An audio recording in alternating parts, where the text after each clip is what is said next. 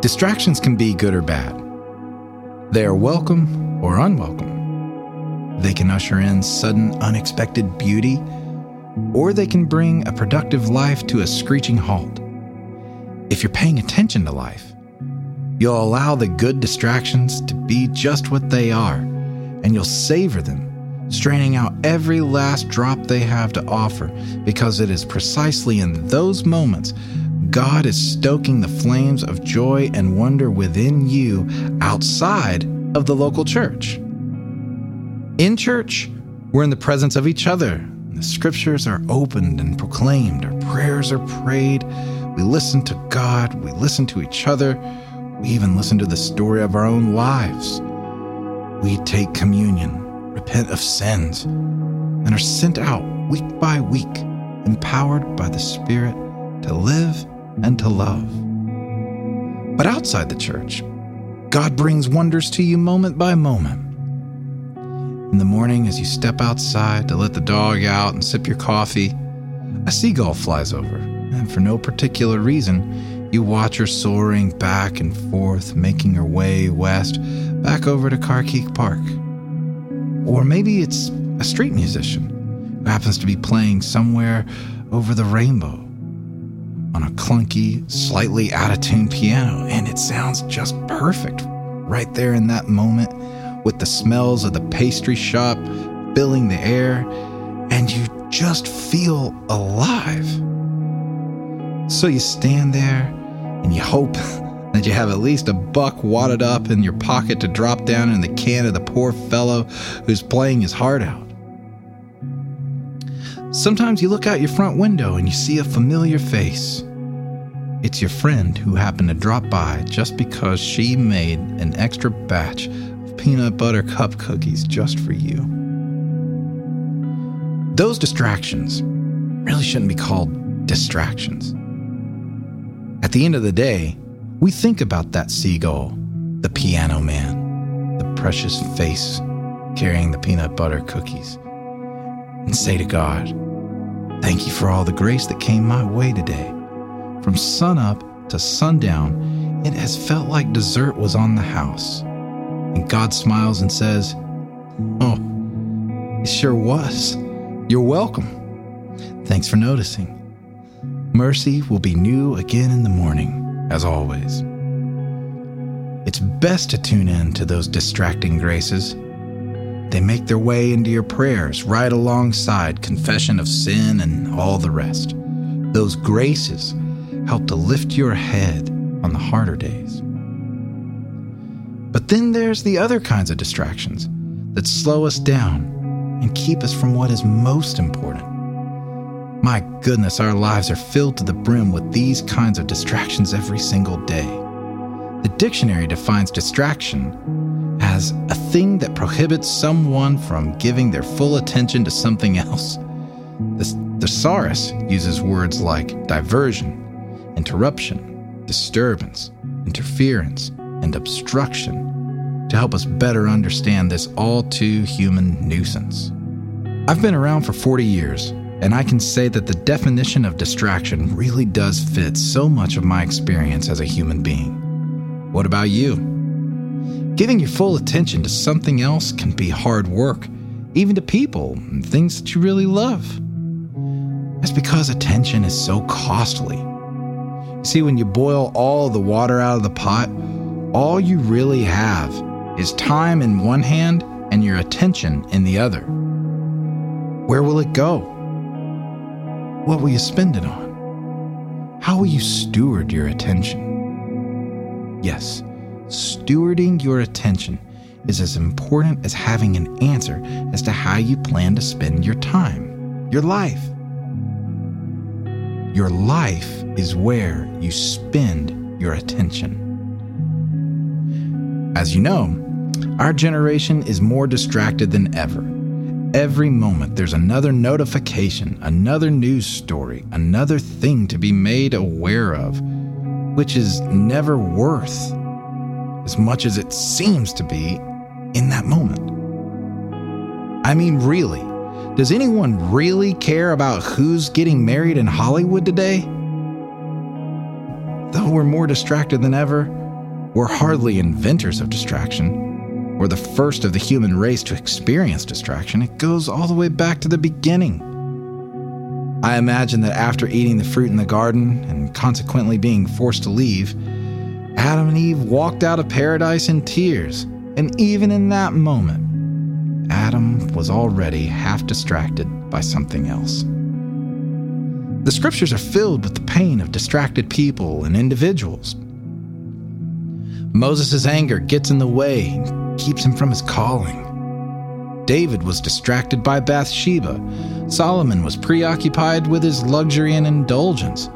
Peter was distracted walking on the water. Even the soldiers who strung Jesus up on his cross, with him screaming and writhing in pain, distracted themselves at the foot of his cross with dice, gambling for his clothes.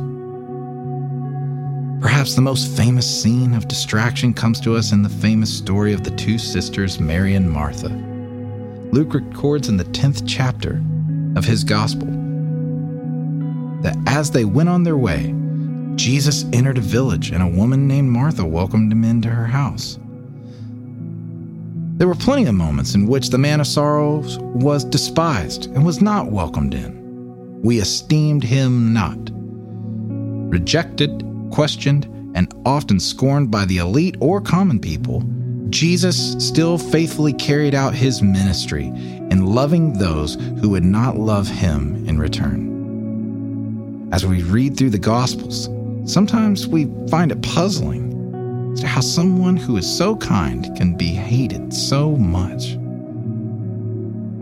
I have the suspicion that the Son of God was more like a mirror than anything.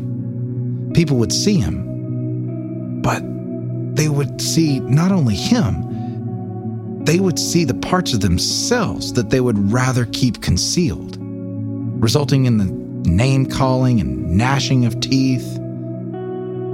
This is what happens when we encounter truth, holiness, and righteousness. We don't like being confronted by truth alone. Grace is needed. Grace is what helps the medicine of truth go down. Mary recognized that in Jesus, and so she did what anyone who is eager for the truth would do. She welcomed Jesus into her home. Just imagine for a moment this evening as you sit there and look across the room into the empty chair. That's Jesus' seat. And she had a sister called Mary who sat at the Lord's feet and listened to his teaching. So now enters the beloved sister Mary. She's heard Jesus' voice. She saw his face. She sat there at the feet that would one be nailed to a cross, and she did what any thirsty soul would do given the opportunity. She listened. She held her tongue. She didn't doodle or debate or stare off into space. No, she did the thing that we all struggle to do. She listened. Sitting there on a dirt floor next to the dusty feet of the Savior, she hung on every word. Luke doesn't tell us what Jesus happened to be teaching about, but based on what we know, Jesus was likely teaching the way of the kingdom of God. Jesus taught us to live by faith, to walk in the light, to love God and to love our neighbors, to be the forgiving, serving, worshiping community of God. Jesus was teaching Mary. She was listening. If you're going to spend your life with Jesus, you may as well spend it listening. Don't just go to church services or sing along mindlessly or simply read spiritual books. Live with the intention of listening to Jesus. Martha was distracted with much serving.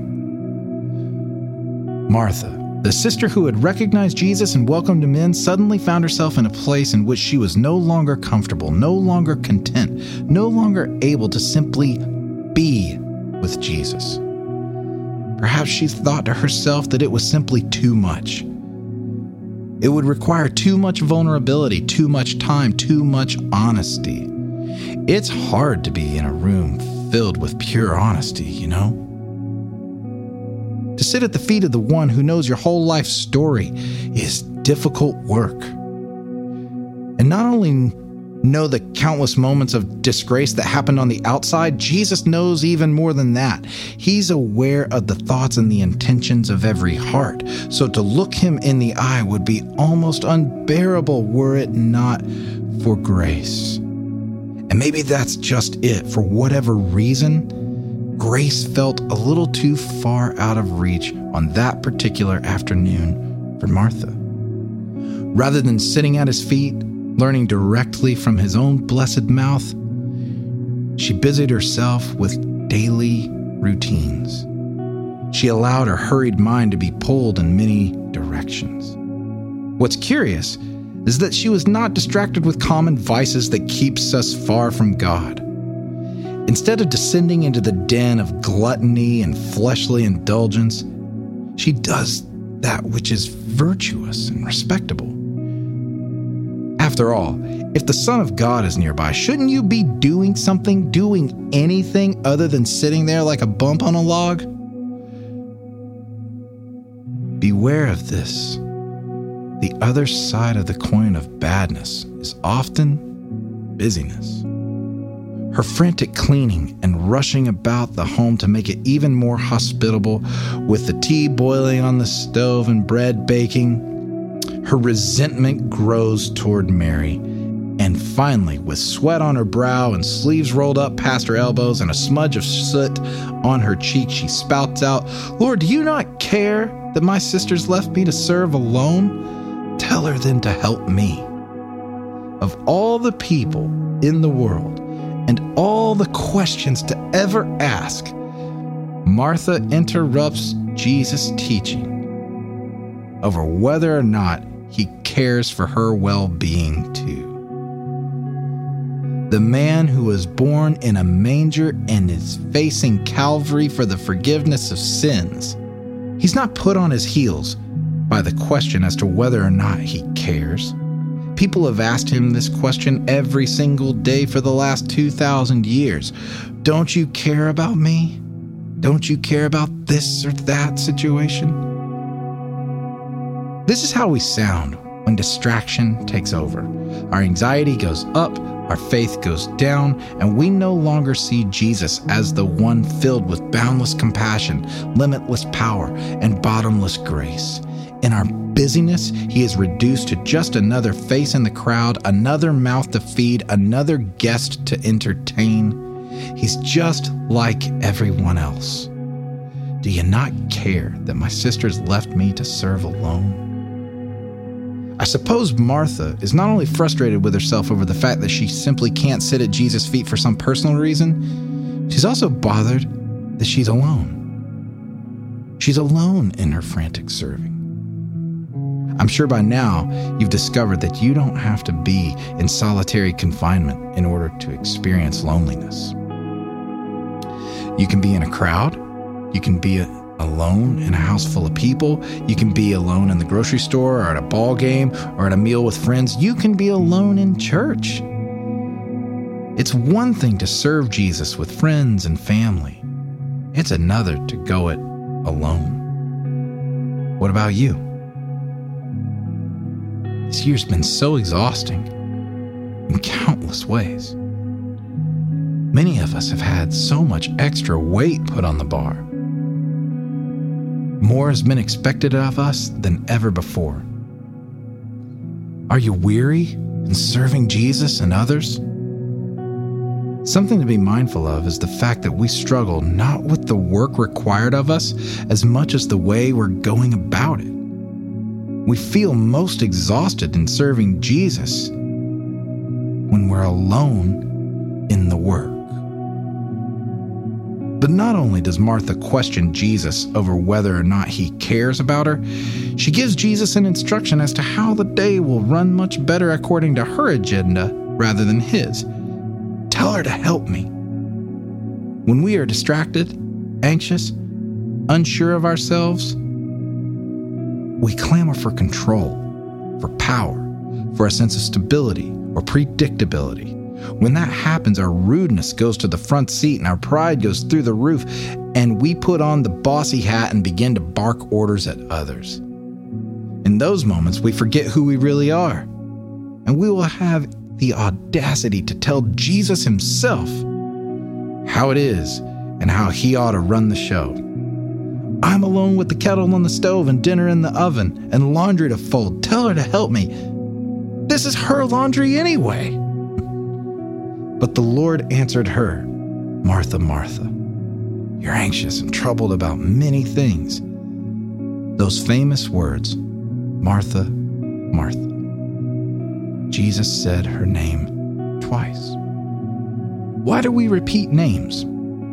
We repeat the name of our dog who's about to run out into the busy street. We repeat the name of our child when we're looking for her. We repeat the name of our favorite player as he makes his way down the field. We repeat the names of those we love. The opposite is true as well. We eventually stop saying the names of those who hurt us, wronged us, and wounded us. In this moment, you can hear the sigh of Jesus as he repeats her name, Martha, Martha. Jesus acknowledges her anxiety, her concerns, her stretched out soul, and he knows it's not just one thing or two things, but many things that has her troubled. Oh, how Jesus cares about troubled people. And then with tenderness in his voice and compassion in his eyes and a genuine care for her that will ultimately lead him to Calvary's cross, in which he would become the unhurried servant of all, he reminds her that one thing is necessary. Just one thing is actually necessary in this moment, Martha. Beloved, a singular focus, a simplified approach to life, the willingness to slow down and get off the hamster wheel of your own unrealistic expectations and simply sit down. Choose the good portion found at the feet of Jesus. That's the one thing that's necessary. Yes, there's other responsibilities in life that must be attended to, but when it comes down to chores versus being present to Jesus, Jesus wins every single time, hand over fist. One thing is necessary, and if you, like Mary, choose the good portion of sitting with him, he will not be quick to hurry you off to saving the world. There's more to learn from him. Listen to him.